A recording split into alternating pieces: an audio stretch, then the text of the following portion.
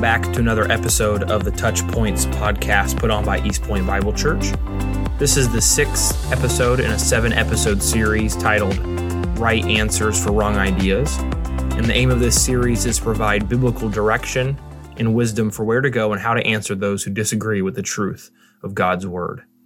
In this episode, we will focus on the biblical response to the worldviews of atheism, God does not exist, as they state, and the worldview of agnosticism, which is a worldview that a person is uncertain or questioning if God exists. Atheism and agnosticism is the basis for many worldviews that reject the existence or relevance of a personal God, such as secular humanism, postmodernism, Marxist-Leninism, cosmic humanism, and other worldviews. It's these type of worldviews that center on the human individual or the human culture as the focal point of existence. And it's these worldviews that are greatly influencing the direction and values of Western culture. And so because of the prevalence of atheistic, agnostic values in our culture and their worldviews, Christians need to be capable of articulating a case for God's existence and relevance for everything in our world. Our godless culture, both in belief and in practice, demands for us Christians to boldly defend the existence of God and explain clearly why God matters above all else. And so to start in today's podcast episode, let's discuss why it is difficult to engage with those who hold to an atheistic or agnostic worldview and the focus required to engage them on the truth. Imagine real briefly with me trying to explain directions to someone about a specific location that they want to go to that you know how to get to, but they had a different map from you. It would be difficult. They would disagree over the specific route, the fastest way to get there, what the most efficient way to get there perhaps, but there are mutually agreed upon facts, such as what north, south, east, and west are, or the reality of what the destination is. And so despite the disagreement in the lacking of the same source of direction, there's some commonly agreed upon facts that help guide the basis for the conversation. Now imagine trying to explain directions to someone on where they're trying to go or where they should be trying to go, but that individual you're talking with doesn't believe in the directions on a compass. They don't believe in such a thing as north, south, east, or west. Or they question the existence of the destination, why they should go there if it even exists. The difficulty would be astronomically different than from the first conversation. And this illustration portrays the difficulty of discussing our Christian worldview with those of an atheistic, agnostic worldview, because we have no agreed upon foundations for understanding the universe and any shared value or agreed upon principle. And the complete absence of shared viewpoints require the conversations we have with atheists and agnostics to focus on some very basic and rudimentary principles, specifically the existence of God and the immanence of God, that is, the relevance and closeness of God and his relationship with the universe. And so where do we start to articulate the existence of God to those who do not believe in God or are uncertain? I believe there's two key areas of appeal that we need to focus on. The first one is general revelation. The second is special revelation. And I recommend appealing to these areas in sequential order, starting with general revelation first, and then moving on to special revelation. So to start, we need to ask the question, what is general revelation? And so general revelation is the witness of God through the things he has created that can be observed or experienced generally by all. And there's two key aspects of general revelation: creation, or the physical universe, and morality. Both of these realities are observable by all people, which is why it is a general revelation, because all people can attest to it. Paul explains it well in Romans chapter 1, verse 18 through 20, which says, "For the wrath of God is revealed from all heaven against all ungodliness and unrighteousness of men, who suppress the truth in unrighteousness, because that which is known about God is evident within them. For God made it evident to them. For since the creation of the world, his invisible attributes, his eternal power, and divine nature have been clearly seen, being understood through what has been made, so that they are without excuse. Clearly from this text, we see that general revelation is both an internal and external testimony of God about his existence and general truth about who he is. Now that we know what general revelation is, in our conversations, what should we talk about from general revelation? So what points should we draw from the idea, the concept of general revelation in our discussions with people? I believe there's two key points that we need to hit on from the concept of general revelation. The first point is that the natural world attests strongly to the existence of a creator because of the design, order, and beauty found within creation and within the very existence of creation. Appealing to creation is making sense and making the case of God's existence. To appeal to creation, one doesn't need to be a scientist. One doesn't need to work in a field of science. One doesn't necessarily need to be academic to articulate or understand the evidence found within the natural world that gives evidence for God. But one does need to be biblically informed and studious in research and looking at the truth and looking at the facts we see in creation. The complexities and intricacies of our universe are before our eyes to see and share. All throughout Scripture, especially in the Psalms, the wonders of the universe, even in most rudimentary and basic understanding, give basis or foundation to acknowledge God for them. Beyond what we can see through basic observation and simple reasoning, there's a lot of great apologetic works that focus on the specific areas of the natural world that attest to the creation of God. These resources are immensely beneficial in providing you the ability to converse with an atheist or agnostic, as well as prepare you for some of the arguments or points that they might try to make. Study is the best practice for preparing what to say in a conversation with those who do not believe about God.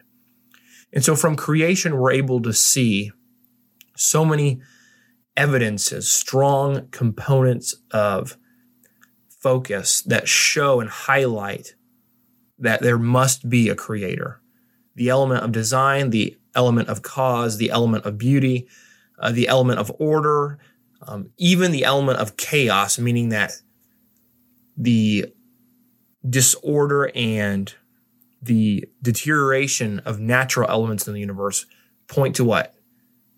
That something is not the way it's supposed to be. So something has departed from that perfect order. And so creation is a great area of focus for us to use, to utilize, to show why God exists and is necessary, essential. The second point from general revelation to focus on when talking with atheists or agnostics is the existence of objective morality requires a moral lawgiver and a creator of creatures that are moral, since morality cannot be physically determined or created. Articulating the case for not only the existence of God, but also the necessity of God from the reference point of morality is an excellent pathway of discussion. Morality is personal, relevant, and naturally engages a person, since God created us to be moral creatures. If you look at Romans 12 or chapter 2, verse 14 through 15. And so using morality as evidence for the existence of God aims for the person that you're talking to come to the conclusion that an objective morality or even the existence of moral law affirms that something is right or affirms that something is wrong can only come from a creator that is moral. It cannot come from a physical, spontaneous, random, biological source. Moral law, an objective standard of good, an objective standard of evil, requires a moral standard and a moral lawgiver. And so the goal should be to show that the morality we innately know, that Scripture testifies we innately can confirm through our conscience, the law written on our hearts, This that we know to be true and we experience and witness in our daily lives, that moral reality, can only originate from and find objectivity in God. A helpful tip to make those points would be to utilize historical examples or present-day scenarios to create moral dilemmas or questions that guide the conversation along to show the necessity of an ultimate moral authority, and that the nature of morality can only be explained by a personal God who is moral. And so to summarize, general revelation appeals to what people can see, know, and experience firsthand as undeniable evidence and testimony for God's existence. Practice and study to be confident in using both creation and morality as a main area of appeal to an atheist or an agnostic is critical in being an effective witness. So to use general revelation effectively, study and practice are essential. Reading not only apologetic books, but primarily reading God's word, practicing the logic, practicing the techniques, the flow of thought are all essential in using general revelation to articulate arguments for the existence of God. The second key area of appeal that we want to focus on is special revelation. So what is special revelation? Special revelation is the act of God revealing himself in more specific and direct ways through supernatural means in greater detail. Some examples of special revelation are Scripture, Jesus, angelic visitations, visions, etc. And so you might be asking the question, how does focusing on special revelation help in a conversation with an individual that does not believe or questions the existence of the supernatural? Well, special revelation must naturally follow general revelation because general revelation is inherently limited in the breadth and depth of truth it can reveal. By discussing special revelation with those who are atheist agnostics, you are arguing for the existence of God, not only just a God, but the God of the Bible. So the key point that I focus on, that I want us to focus on when discussing special revelation with an atheist or agnostic, is the reliability and trustworthiness of Scripture. And so on the reliability of Scripture rests the legitimacy of all other expressions of special revelation from our modern, present-day perspective. Think of it this way. If Scripture is true, then the God of the Bible is true, and the testimony of Jesus is true. And so defending the trustworthiness of Scripture makes the case for the reality of special revelation, which provides the strong evidence for the reality of God. The logic flows like this. A strong case for the Bible makes a strong case for what the Bible says, which makes a strong case for the existence of the biblical God because that's what the Bible says. And so similar to using creation as a source of evidence for the existence of God, defending the trustworthiness of the Bible likewise requires committed study to be an effective witness. We need to ask ourselves, what should we focus on in defending the legitimacy of the Bible to an atheist or agnostic? I think there's a couple of critical areas of focus we need to prioritize in our study and our preparation for being quality defenders of the faith. The first area is the historicity of the Bible. The descriptions of historical events within the Bible are historically accurate. The Bible records actual historical events in a majority of its content. Biblical doctrine is based on historical events actually happening, as the Bible claims. Thus, being familiar with the archaeological evidence for the Bible and the absence of any against the Bible greatly aids in establishing this point. Knowing places in Scripture that have specific historical reference that can be verified to be true are great evidence to the Bible's historical legitimacy. There are plenty of great books and websites that can help with this focus. And so knowing that the Bible is an historical book, having some examples that are prepared ahead of time to turn to as examples for the Bible's historical legitimacy, and knowing the archaeological evidence that affirms and confirms the claims of the Bible, and knowing that there is an absence of evidence that contradicts the claims of the Bible, establishes its historicity and its valuableness. The second area we want to look at is the internal harmony, that the Bible does not contradict itself. This is more of a defensive or passive apologetic than an offensive or active argument. One of the most widespread claims is that the Bible is full of contradictions, not only historically but doctrinally. If this claim is brought up, you need to be prepared to answer critics or questions about the Scripture's consistency. Be sure to ask for clarification and examples so you know where to focus if this argument is brought up.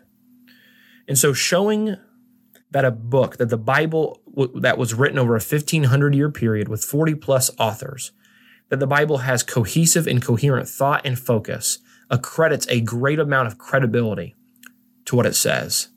And so take time to know your Bible enough to explain the criticisms that could be made by proponents against God's word and make the case for its unparalleled consistency. The next thing we want to look at is the divine authorship, that the Bible possesses characteristics only explainable by divine authorship. Many elements of the Bible make the case for the claim of divine authorship, some already discussed and some that haven't been. Knowing how to present a case for the divine authorship of the Bible is important because it differentiates the Bible from all other literature in authority and preeminence. Know what the Bible claims about itself. Be familiar with the passages in Scripture that detail what the Bible claims about itself and where the Bible claims to be from. Passages like 2 Peter chapter 1, verse 20 through 21, 2 Timothy 3:16, Isaiah 48, Proverbs 30, 5 through 6, John 17:17, and so on, so that you are certain and able to turn to passages that detail what the Bible claims to be. Now, a personal suggestion, one of my favorite techniques to make the point of the divine authorship of Scripture is to utilize prophecy.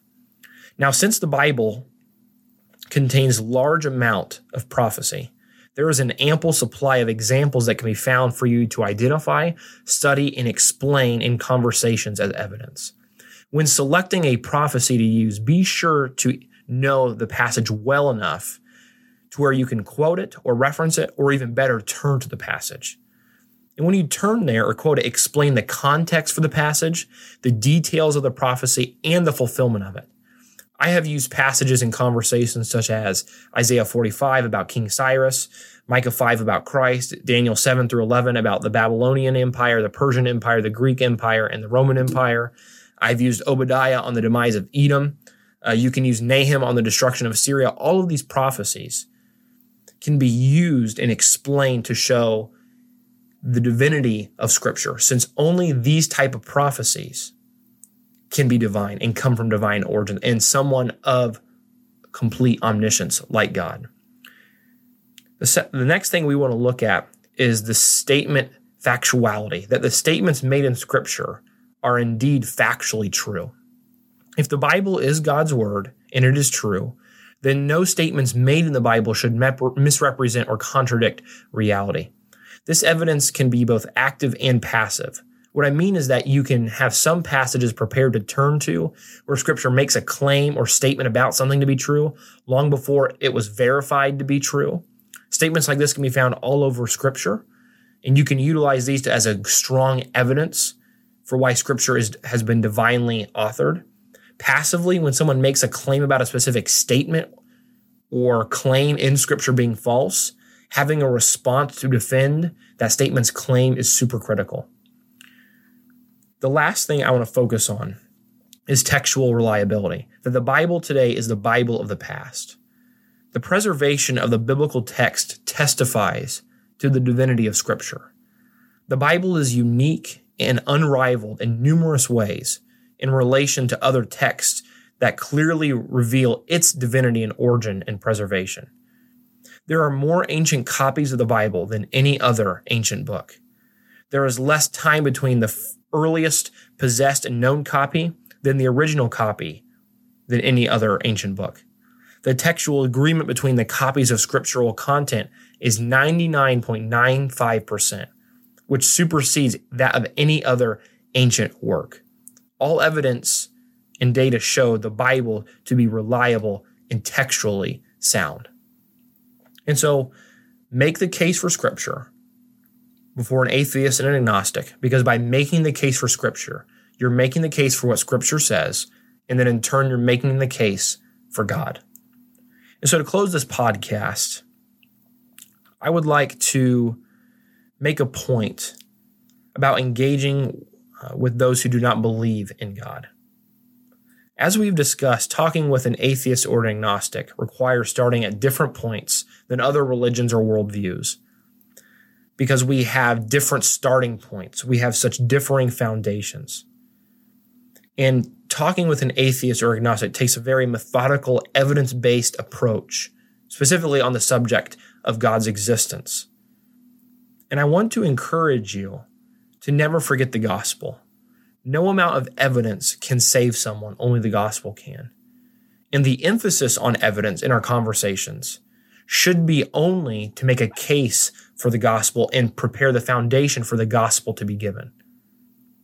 Because the Bible and God are essential to the gospel, which is why evidence is important. Because by providing the evidence for the Bible and for the existence of God, you are making the case for the gospel. And so don't forget the gospel. Don't get swept up in arguing the evidence that you forget the primary purpose for why you're there is to articulate and explain and give the good news. And so please remember that in your conversations. That's something of premier significance to remember. Thank you for tuning in to this episode of the TouchPointes podcast. We hope to connect with you again in our future episodes. God bless.